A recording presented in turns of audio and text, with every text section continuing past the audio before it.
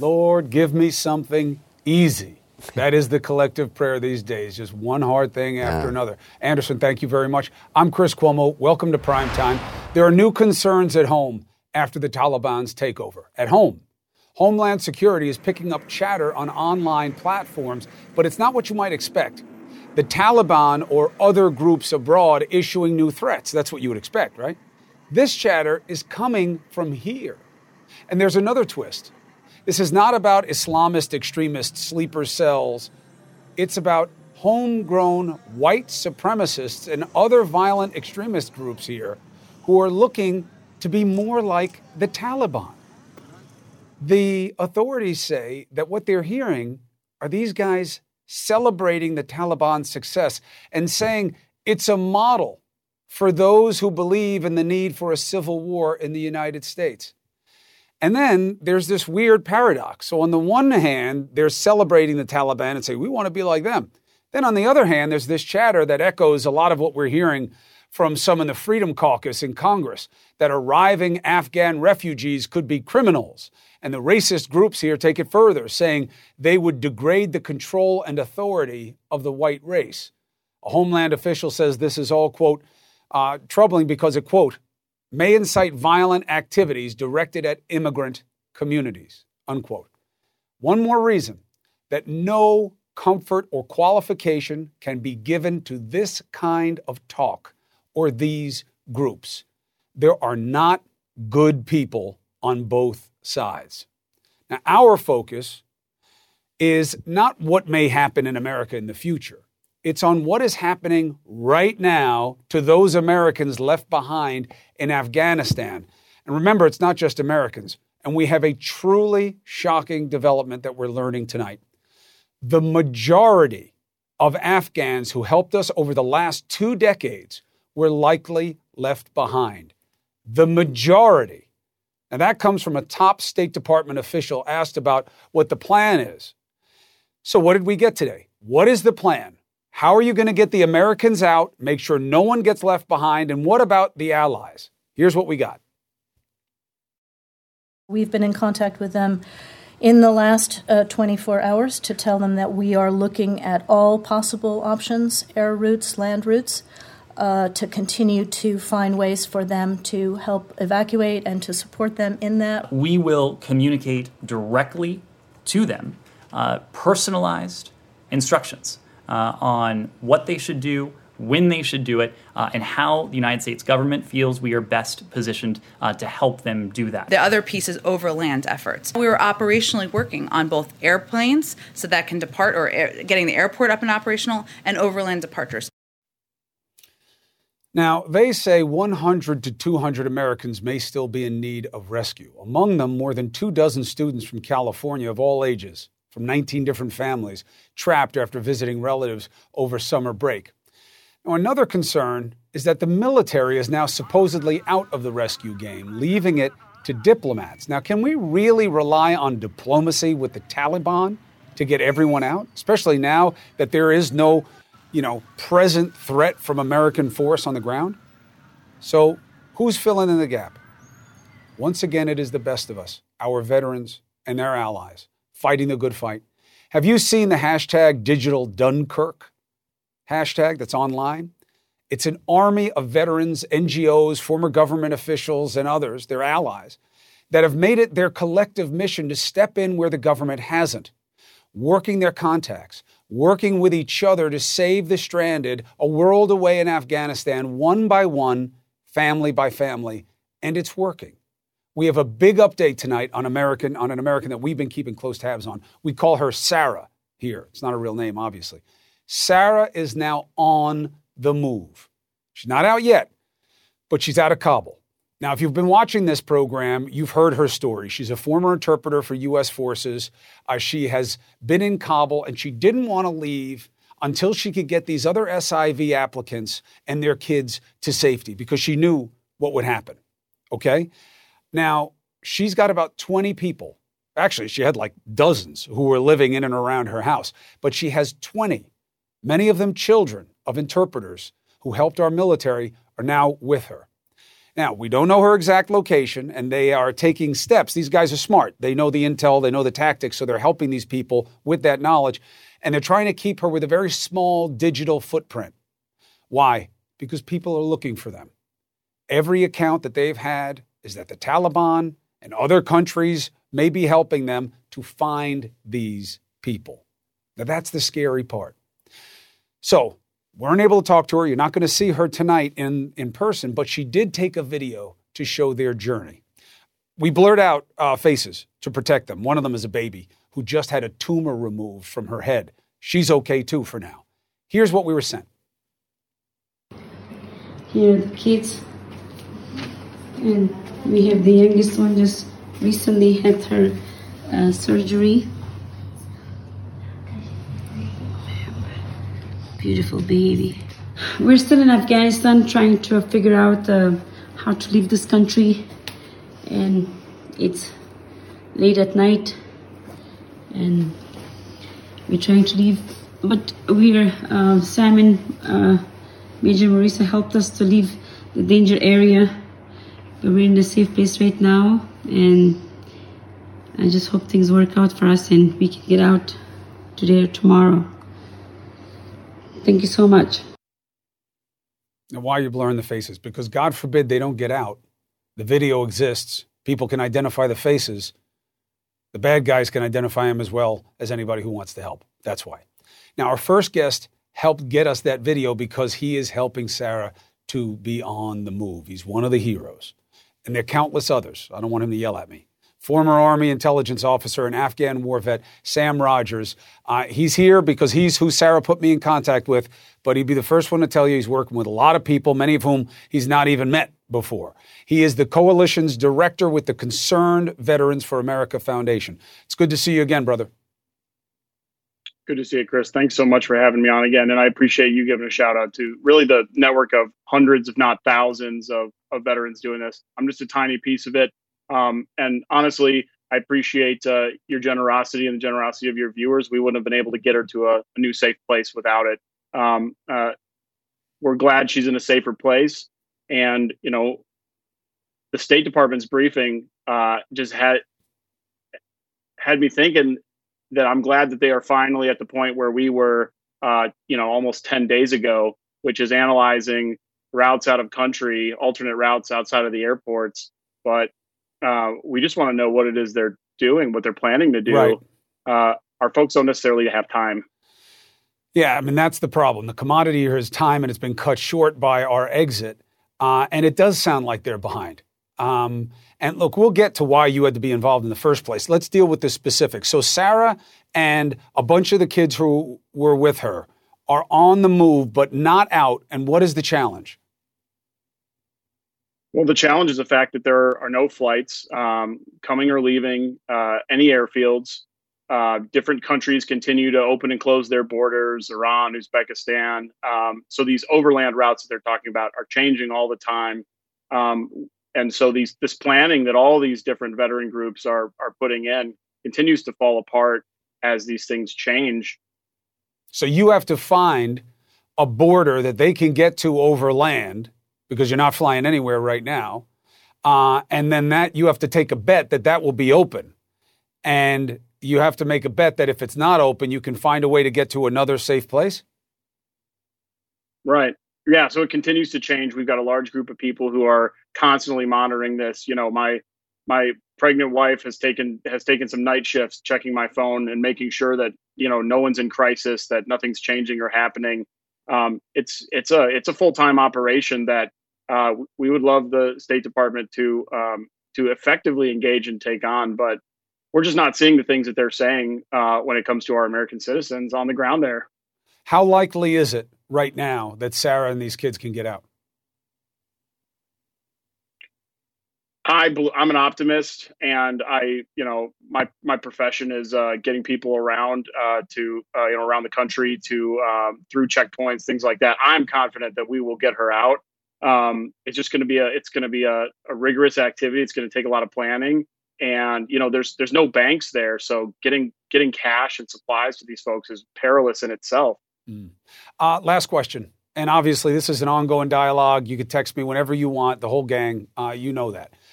Your work is worthy. The question is, why is it so worthy? Have you reached out to the State Department to try to kind of loop them in and get them to oversee and use their obvious huge resource advantage to help? Yeah, I received a link that I was told to forward to Sarah so that she could get into some sort of queue system for the State Department. And the app, it crashed several times when she attempted to use it. And really, I just didn't understand why, the State Department needed her to tell them what she had done with the State Department process already. And I have to say, we're starting a refugee care package drive in Wisconsin tomorrow. It's going to go for 6 days. And veterans are putting so much into this. We're putting everything on the table. And, Sarah exemplifies the American idea. She is leaving no one behind. She is bringing these children and these women and these kids with her after spending 15 years with the American military. I only spent like 9 years cumulative in service. And so it's unacceptable. And we need to see accountability after this. We need to see a investigation or an after action review to hold people accountable for how this and the last 20 years have unfolded. I mean, we've never seen anything like this, where there is literally a shadow/parallel effort from veterans trying to save the people they believe America promised. At the same time, the State Department's trying to do it. And I don't even hear the State Department recognizing you guys. There are thousands of you out there doing this and talking to people on the ground. We all heard the stories about how people at Kabul airport, the airport there, were communicating with guys like you to get people in, not the State Department. So Sam, as ever, you got my number. You use it.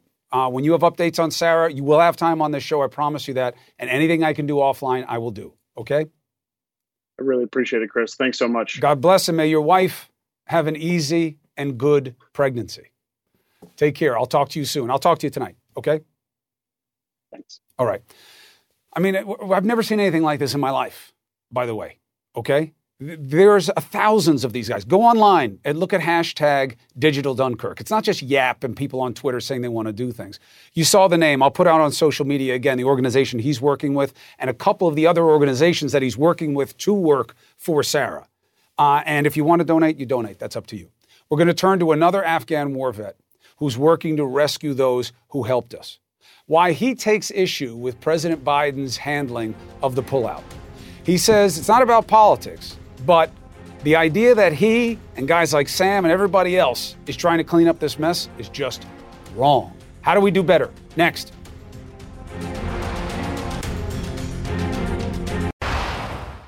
Let's talk more about these growing concerns among U.S. officials that what's happening in Afghanistan is energizing white supremacists and far-right extremists here at home. SITE, S-I-T-E, an organization that tracks their activity online, says the growing chatter comes from what it calls, quote, their desire to emulate the Taliban or increasingly violent rhetoric about invasions by displaced Afghans. How concerned should we be? After all, we know how January 6th turned out, right? Let's bring in an Afghan war veteran, former Marine captain, CIA case officer, Elliot Ackerman. Thank you for your service. It's good to have you on the show. Thanks for having me.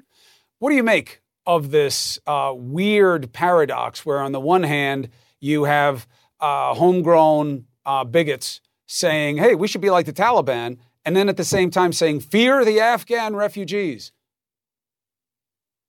I think what it evidences is the fact that anytime we as a nation betray our values, we become less safe. So when we betray our values, it's obvious the ways we become less safe internationally with threats from groups like ISIS-K in this case. But I think what's maybe less intuitive to folks is the way that when we betray our values, we also become more vulnerable domestically. And I think that's what we're seeing manifest. And we should, take a moment and pause. When we are acting in a way on the international stage that causes white supremacist groups to cheer at home, maybe we should reflect on our policies and whether or not they're the right ones. Now, I've been framing what we just lived through or are living through in the Afghanistan exit as Biden was dealt a bad hand by Trump and his team negotiating with the Taliban, and he played his hand poorly. Do you agree with that assessment? I do. I agree that he played his hand poorly, but I would go on to add that, he's the president of the United States. He exercised his extraordinary powers. He didn't need to play those cards. I mean, we can look at a whole host of issues where he did a complete reset from President Trump, whether it's the myriad executive orders he signed in the first 24 hours of administration to putting us back into the Paris Climate Accords. He did not have to follow through on this bad deal. And I think he should stop using that as top cover for the debacle we've seen in the past several weeks. Why do you think they stayed with, let's call it, a bad deal? How much of it is on them? How much of it is on me and the media, who didn't really seem to care that we were negotiating with the Taliban in the first place and not really covering the last 6-7 months of what was happening in Afghanistan? Well, Chris, I think you just hinted at some of it. I think there was a calculation here that Americans don't care about Afghanistan. And I hate to say that. It's a cynical thing to say, but there was a poll way back in 2018 when no one was talking about Afghanistan. It was a Rasmussen poll, and it showed 42% of Americans couldn't say whether or not we were or were not even at war in Afghanistan. So I think looking at numbers like that and feeling like the United States doesn't care about this war anymore led the administration to believe, well, no one's going to care when we pull out. I think what they didn't anticipate was this has put Afghanistan back into the center of the conversation. And, Americans don't like to be embarrassed on the world stage. They don't like to see, again, us betray our values in this way. And I hope now is a moment where we can do the right thing and hopefully come out of the other end of this thing having, salvaged our national reputation. Now, the digital Dunkirk hashtag and all of these efforts, they're just starting to get attention on shows like this. I mean, we've been doing it for a couple of weeks now, but big reason is that the government's not recognizing it, right? They don't want to say that guys like Ackerman and Rogers and all these men and women, veterans and their allies, are doing what we should be doing. But have you ever heard of anything like this? And what do you think is motivating the effort by people like you? I've never heard of anything like this. I've never been part of anything like this, and I've never sort of seen a collapse of competence on the part of the U.S. government that equals what we've seen go on in this Afghanistan withdrawal. And I just want to be clear, that is in no way a criticism or indictment of the Marines and service members on the ground, right, many of whom I've been in contact with and who behaved, frankly, like absolutely heroically at Kabul International Airport, what these folks did. But we never should have been in this position in the first place. And I think the government needs to recognize what's going on with digital Dunkirk, and I think they need to start assuming some of the responsibility for getting these Afghans out and these American citizens out. And I think what we also need to see is some accountability. This has been nothing short of one of the greatest debacles in American history. And if we don't see some type of investigation, if we don't see, I think, some resignations from senior officials, I don't know what that says about if there's any accountability at the highest level. The problem is, if you can't get fired for this, then what can you get fired for? The problem is the investigating gets done by politicians. And the chance of getting anything good out of that does anything but split the baby is like impossible these days. But let me ask you something. The main defense of any type of criticism here is, hey, look, Afghanistan, the status quo was horrible. It was always going to be terrible. It was always going to be chaotic when you left. This place is a terrible place and we're not going to occupy it. That criticism is unfair because a lot of this was unavoidable. Yeah, I would disagree with that. I mean, first of all, let's crack open a history book. If you look at the Soviet withdrawal from Afghanistan, it was in no way a debacle. It was actually relatively orderly. I think if you look back as far back as April and May, I make my way in this world as a writer, and I was writing pieces about efforts by people like Congressman Seth Moulton, Congressman Peter Meir, and Jason Crow, warning the administration as loud as they could, sending letters begging for them to explain their plan of how to evacuate all of these Afghans. And when they asked for meetings with the White House, they were met with silence. So, we can also look at the fact that we shut down every single major U.S. airbase in the country. And you only need to look at a map of Afghanistan to realize it's a landlocked country as opposed to a place like Vietnam. The last time we did this, Vietnam had hundreds of miles of coastline. So we basically put ourselves and we put our backs to a wall, but it was a wall that we built for ourselves. So I would take issue with that. I would say much of this was avoidable. So, Elliot, do this for me. First of all, take my appreciation and thanks as an American for what you did as a veteran, but also what you're doing right now. And be another set of hands for us, and let's stay in contact every day. And as you understand the developments of what's happening and what's not happening and why, let me know so I can get the information out and hopefully have you back to explain, okay? Sure, Chris. Thanks for calling attention to this story. Elliot Ackerman, thank you for your service and thank you for making a difference. Major news here at home today. This is the Roe v. Wade situation brought into right now. There is nothing theoretical. There is nothing future-oriented about the situation. It is now. The Supreme Court just allowed a Texas law that is the most restrictive abortion law that literally allows people to be bounty hunters looking for those who have abortions and those who help them anywhere in the country. And they did not decide to take it, the Supreme Court. And that tells you a lot. President Biden calls it a blatant violation of Roe v. Wade. No abortions after 6 weeks of pregnancy in Texas, before most women even know they're pregnant. How is this going to be enforced? But what does it say about what's going to happen next? Remember, the Supreme Court is taking on Roe v. Wade in a Mississippi case that will argue to move back the viability almost in half. Right back with two people fighting. Next.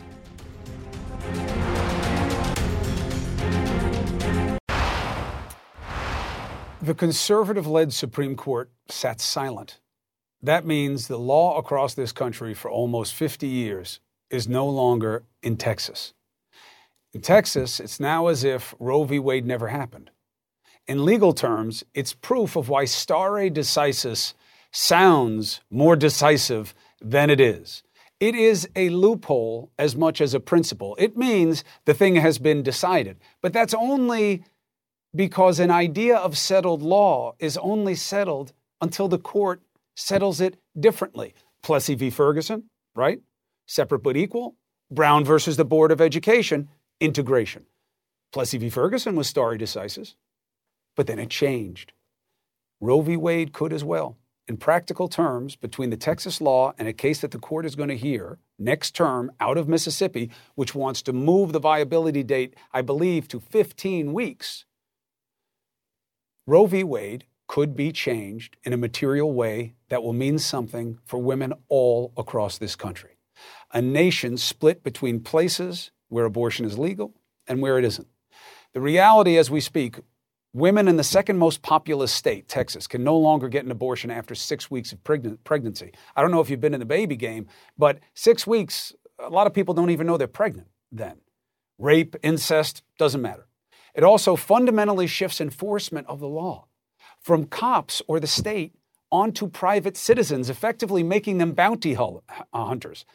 The state will pay $10,000 to anyone who successfully sues clinics or even regular Texans who help a woman get access to what, amounts to almost 2 generations of what's been basic health care in this country.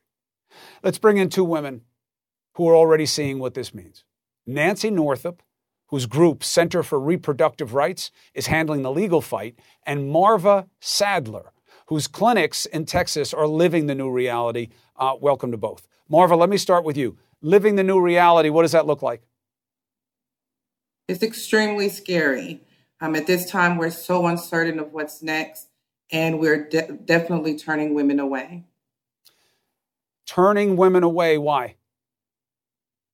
Because as of today, as of midnight last night, those women are no longer eligible for a procedure in the state of Texas, and there are no other options for them here. Now, Nancy, Marva could say we're going to do it anyway, but that's putting a lot of burden on her. What could she expose herself to, and what does this demand as a remedy? Well, let me just start by saying, as the lawyers for Whole Women's Health and for Marva, we are extremely concerned that the Supreme Court has yet to rule on our request to enjoin this Texas law. The court will rule, but they haven't yet. And as you said at the top, that means that this law, this unconstitutional law, is now in effect in Texas. And, you cannot violate the law, I will say, as the lawyers for Whole Women's Health. And that's what's so pernicious about this Texas law. It is unconstitutional, without question, to ban abortion at 6 weeks of pregnancy before a person knows that they're pregnant. And in fact, 12 other states passed these laws. They do it for political reasons. Right. All of them struck down. All of them struck down. So Texas decided it was going to do this devious thing, which was say, we're not going to enforce the law as the state of Texas. We're going to empower anti-abortion rights activists to be vigilantes, to go and sue Marva or sue the doctors, or as you pointed out, sue a friend who drives someone to the clinic, sue a sister who loans the money. Any of those people could be subject to being sued, and to being sued multiple times by multiple people in multiple jurisdictions in the state of Texas. You know, this law is so pernicious that it said that even if a person was having the abortion in Dallas, the sister that drove them could be sued in Houston. Right? And they're anywhere in the state. Anywhere in the state. Right. You can make it as hard as possible. Do it in the Rio Grande Valley. You know, and Texas is an enormous state. Right. Large in population, large in landmass. So, you know, right now, the clinics are doing what they can, complying with the law, seeing only those, 10% of patients who do terminate that early. But meanwhile, this fight is not over. You know, we are waiting for the Supreme Court. You know, this is That's the key, Nancy. You're waiting. You don't have to be waiting. They could have ruled already. And the omission, the inaction, I think speaks volumes here, especially with this Mississippi case coming up that wants to move it to 15 weeks. But both of them are simple principles about where they want to see viability. We know the lineage of the case law here. The question is it going to change again? Now, Marva, on the human level, what is this like for you?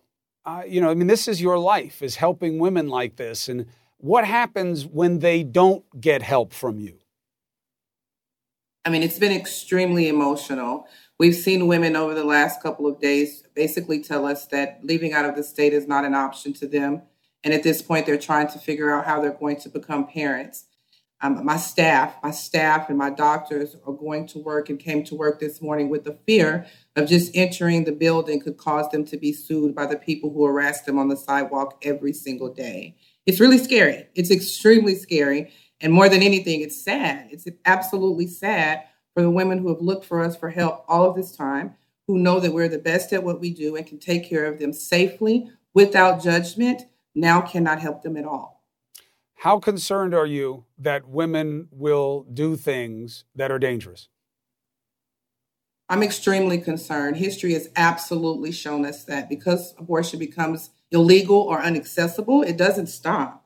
A woman who doesn't want to be pregnant will go through desperate needs to figure out how not to be pregnant. And it's super unfortunate that our state has caused the citizens of this state to have to make that decision and move forward with that sense of guilt and doubt and that stigma that they continue to put on all of us. Marva Sadler, Nancy Northup, this is just the beginning of what is absolutely going to happen. We'll see what the court rules, but this is not a hypothetical anymore. This is not theoretical, and it's not just political talk. This is going to be about what the consequences of the last election were and what this court is going to decide, and you will have a forum here to plead your case. Thank you. I'll see you both going forward. Thank you. All right, now I want to take you a step back because we make a huge mistake. I'm as guilty of it and more than most of you. I forget. We cover things that are really bad. Elijah McClain. Remember his name? I had to look it up again. I did. I'm going to be honest with you. Not because I didn't care, but because there's so many names. There's so many different policing issues that we look at. This young black man, dead, stopped by 2 police 2 years ago in Colorado. Remember? He was unarmed. He had committed no crime. They came up on him, and he was like, what are you doing? What are you doing? And they wound up giving him, they had administered a drug at the scene, not the cops, but these EMTs who came, and he died. We left that story. Remember the local prosecutor? I had him on the show. Do you remember how that went? Then the state took it over. And tonight there are major developments, and you need to hear them. Next.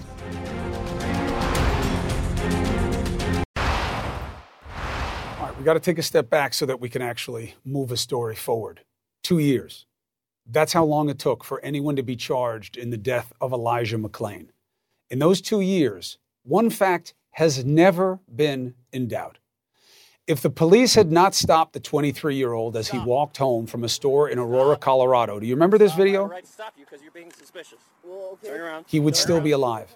They stopped him because he was being suspicious. What did that mean? They never could explain. Now 3 cops and 2 paramedics are facing 32 criminal counts. No thanks to local law enforcement. Not law enforcement, the prosecutors. You'll see in a second. It wouldn't have happened without 2 million people signing a petition which forced action at the state level. It was the state attorney general who took this case to the grand jury because the local, not law enforcement, but technically it is, it's the DA, but I don't want to smear the police, okay? The police who need to be held to account are, but it's not about all police. The local DA tried to argue on this show that there simply wasn't enough evidence. Let me tell you, my role in this whole investigation is to determine whether or not a criminal charge should be filed. Yes. How in the world can I file homicide charges when I can't prove that critical element beyond a reasonable doubt, the cause of death? Who says you can't? A pathologist report is just one aspect of an investigation. And he didn't rule anything out either. He said it could have been homicide, could have been accidental, could have been natural. He doesn't really know. He looked at the drugs in the system. He saw marijuana and ketamine. Based on speculation. It's not speculation. You could have investigated more. So you're saying if a pathologist doesn't give you a home run, you never go forward with a case. And by the way, there was no injuries to him whatsoever. He's dead. Serious. He's dead. Didn't sound like a zealous prosecutor, right? It shouldn't take a 157-page investigative report assigned by the city council to tell you there are, quote, serious concerns about how the case was handled. Then again, it shouldn't take moving a case away from local prosecutors for there to be charges. But once again, we see that's exactly what it took in this case, just like it did with George Floyd's murder and the death of Ahmaud Arbery. A case, by the way, that is just now going through pretrial hearings almost 2 years after his death. I just wanted you to know. Now, we're going to take a break. We're going to come back to our top story.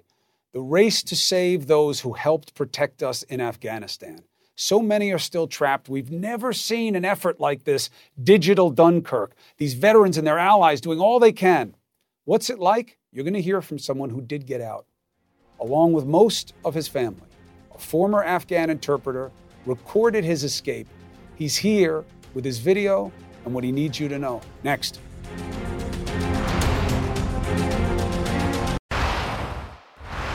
Today, a senior State Department official admitted an ugly truth. Quote, the majority, unquote, of Afghans who worked for the United States during its 2-decade military campaign were likely left behind. We're fortunate enough to have with us a member of the minority who, with the help of CNN and others on the ground, was able to escape. 34-year-old Abdul Rashid Shirzad is a former Afghan interpreter who spent 5 years working for U.S. Special Forces. He tried several times to get himself and his family through the airport gates, but the crowds were too massive. Rashid says his 8-year-old son was nearly trampled in the chaos. His 2-year-old got sick. In a call, you can hear the father of 3 pleading to be saved, not to be left behind. Why have the American soldiers forgotten about us after everything we did? The sacrifices we made. Why are you leaving us behind? I don't want to be killed by the Taliban. A CNN team helped Rashid and his family get past the Taliban. They got to the Kabul airport gate, and he was turned away by U.S. forces because his SIV application is still pending. Rashid called for help from the Navy SEAL he had once worked with in Afghanistan and others. It took 7 hours for him to finally get through. We are at the airport terminal. We made it. We are really excited. Now, again, this is an instruction how it was not planned. This is not the normal operation. This was service members doing it for themselves. Once here in the U.S., he was reunited with the SEAL who helped get him to safety. Beautiful. We need a lot more of that. Rashid joins us now from Fort Lee, Virginia. How's the family? Thank you, sir, for having me on your program. So the family, they're all good, they're all excited, they're all happy. So it's so amazing to be here. What is it like for you to hear the stories of all the people who were left behind and how hard it's going to be with the Americans gone? I'm in contact with most of the people that are left behind in Afghanistan, and they keep calling me and they keep asking me that I'm already in the U.S. and they want me to talk to the people who are in charge and here, to make a way to get them out of Afghanistan. They're still in trouble. They're still their lives are in danger. So they keep sending me messages. They keep calling me, and they keep asking for help. How many people who helped the United States that you know and who are still in Afghanistan, how many of them have heard from the State Department about being helped to get out? We were around 700 people in one group. We had a Telegram group named Alba Afghan Left Behind the Station. So just I got out, just I made it. The other ones, they're still left behind. Have they heard from the United States government in the last few days? No, they didn't. That's their concern. They're like keep telling me like they haven't received anything from the U.S. Department of States. So yeah. Do any of them have the SIVs? Rashid, do any of them have the SIV visas, or are they people who applied for them at least? They all applied for SIVs, but they didn't get any answer from the U.S. Embassy or the U.S. Department of State.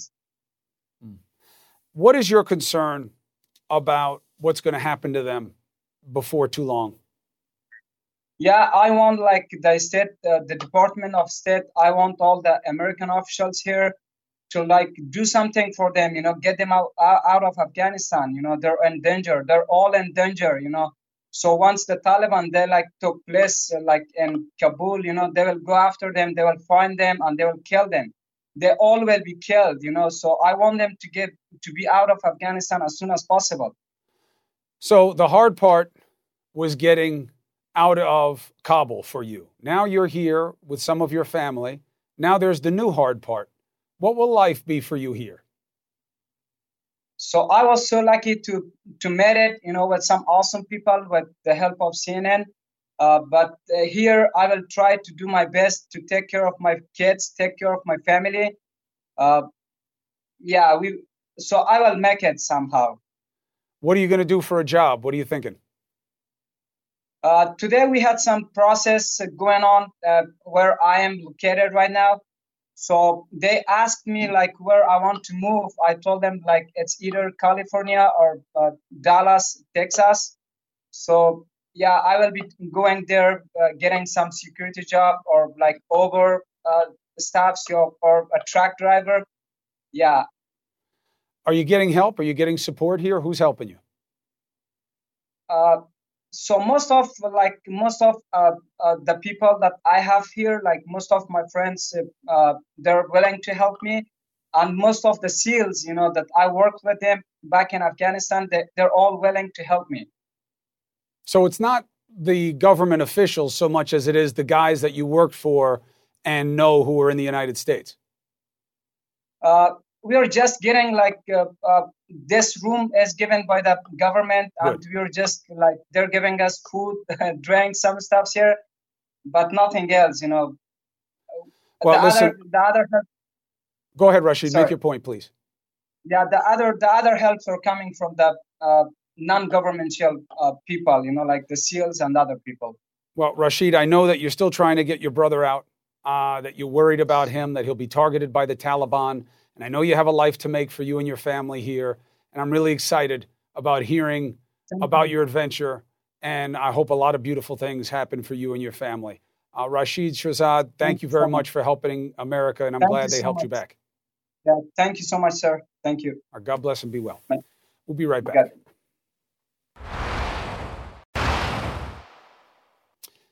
This really is unlike anything we've ever seen before. Not this exit from Afghanistan. It is unique, and that evacuation was unlike anything we've ever seen. Now, why it had to happen that's a debate to have. But this crisis and all these veterans helping on their own, amazing. Don Lemon tonight with the big star, D. Lemon, right now. This is awful. We've been through worse with bigger losses of life, but this is the one that we're in now. So I think that we'll get through it. The sad part for me, obviously, the folks who are still there, a Herculean task, though, getting all those people out, 120,000 people in a week. Look, I think that part is a success.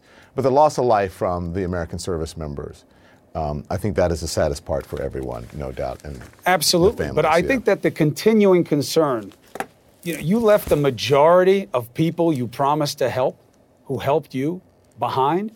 And you know that it was a real promise, Don, because these veterans, all these allies, this hashtag Digital Dunkirk, these organizations that we're having on the show, they don't have to do this.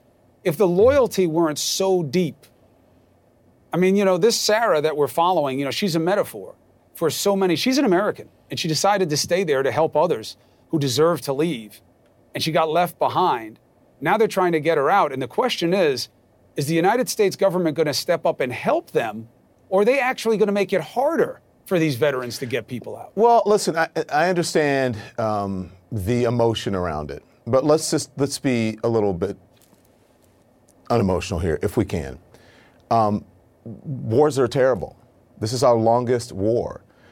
I think in any situation, whether you agree with the exit or not, you're not going to get all of the people out that you want in the time period. I think that is asking for something you can't accomplish that. It's just not going to happen in any situation. Now, I think you're right. It's getting the people out to see how many more people they can get out. Yeah, Americans should step up. These organizations should be stepping up. They don't have to, but that's what we do as Americans. I think that, we should be a little bit more level-headed about this. We got out of a war. Many people didn't agree with the way that it ended. Okay, so how do we move forward from here? I think you have to also look at the number of people they got out. And I think obviously the administration, the Trump administration for brokering these deals with the Taliban, and the Biden administration for however you feel about how they got out. But I think you have to give them some credit for what, number one, getting out, and number two, getting as many people out as possible. And we do have to remember, there are people who went there and were told they needed to leave and they didn't leave. We should still help them get out, continue to help them get out. But I think people should stop beating up on the administration so much, because no matter how it ended, everyone wasn't going to be happy with the way it ended. So if there's any silver lining in this, it's going to be what happens going forward. You can't change the past. You can't bring those lives back, as awful as that is. And so, I just think that sometimes, I think the administration is getting beaten up on this a little bit too much, because there's a lot of blame to go around from 4 different presidents, and who actually didn't have the guts to get us out of Afghanistan because they were afraid of this moment and what an exit might look like. Well, they also knew that we needed to be there. 20 years without another 9/11. Did we need to be there? 20 years without another 9/11. But did we need to be there? Do you think that being in Afghanistan and in that region the way we are had nothing to do with why there wasn't another attack? I don't know. I don't know that. But I don't know if we needed to be there for 20 years. Why do you think the military was saying that we needed to stay? If we were there for 20 years, and we didn't have another 9/11 the government for 20 collapsed that quickly, what did we really accomplish? Well, you negotiated with the guys who wanted to undercut the government. That's what Trump did. That was the problem with that, is that, of course, it was going to undermine the Ghani government. And you have to understand something about fighting men and women. There is this illusion that fighting men and women fight for the flag, fight for the country, and they fight for the high principles and ideals. They fight for one another. That's what the men and women on the battlefield often put first in terms of who they want to protect and who's going to protect them. The people who they're with. And when they leave, and those Afghan warriors, and a lot of them are very well trained, the commandos, very good. But when they lost their American brothers and sisters, a lot of them lost the reason to be fighting. And when the Taliban was negotiating with the United States, the Ghani government was extremely undercut. So it was inevitable. I do agree with you, though. Looking back is a mistake right now because of the current crisis. I don't care how the Biden administration feels about criticism. But they need to have a plan That's not what I'm saying and at an all. urgency I don't to either. get people out. And I didn't hear it today from the State Department. It's our Maybe you job. did. Well, that's a whole different thing. That's it's the our whole job. thing for It's me. our job to be critical. I think there are separate things here. We're talking about everything doesn't have to all be lumped in one basket. Agreed. You can see getting all those people out was a success. You can see that, and I do believe that there's going to have to be accountability. We're going to have to find out exactly what happened and what went wrong. I just want a plan and an urgency to get the people out there now that you promised. Yeah, I think it's it's TBD, to be determined. We're still seeing. I know. I'm just saying what I saw today. You can't get them all out in 5 minutes. You can't get them all out yesterday.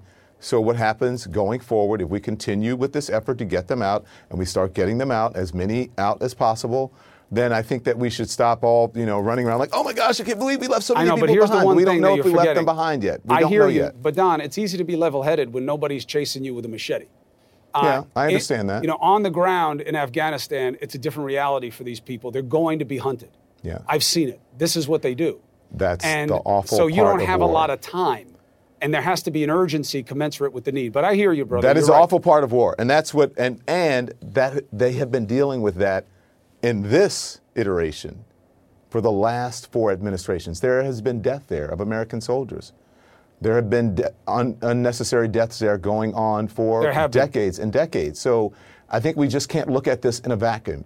We have to Absolutely look at the not. much But I'm saying that, bigger remember, picture. Before we left, you could go wherever you wanted to in Afghanistan. It's not where you and I would want to go for spring break necessarily. Yeah. But right now, it's in the hands of a bunch of barbaric butchers. And anybody who's there is going to be meat for them. Was it not, though, when you consider how quickly it collapsed? Was it collapsed all just because we said we were leaving. Was it all just and the pretense? Afghans weren't fighting with the best fighters in the world anymore. Yeah. But those guys were still alive. Those guys were still alive. They were still very viable. They were just waiting for the right moment, the right opportunity. That's I got to whole run. Point. I got the breaking news. Be careful when you go out, though. It is the weather is really terrible. There's a tornado warning. I love you, Don Lemon. In case I don't see you again. I'll see you soon. Quality sleep is essential, and that's why the Sleep Number Smart Bed is designed for your ever-evolving sleep needs. So you can choose what's right for you whenever you like. Need a bed that's firmer or softer on either side? Helps you sleep at a comfortable temperature. Quiets their snores. Sleep Number does that. Sleep better together. J.D. Power ranks Sleep Number #1 in customer satisfaction with mattresses purchased in-store. And now, save 50% on Sleep Number Limited Edition Smart Beds for a limited time. For J.D. Power 2023 award information, visit jdpower.com/awards. Only at Sleep Number stores or sleepnumber.com. Now streaming exclusively on Max, a new CNN flash doc about the album that has Nashville talking, Call Me Country. Beyonce and Nashville's Renaissance. Watch it at max.com/callmecountry. Max subscription required.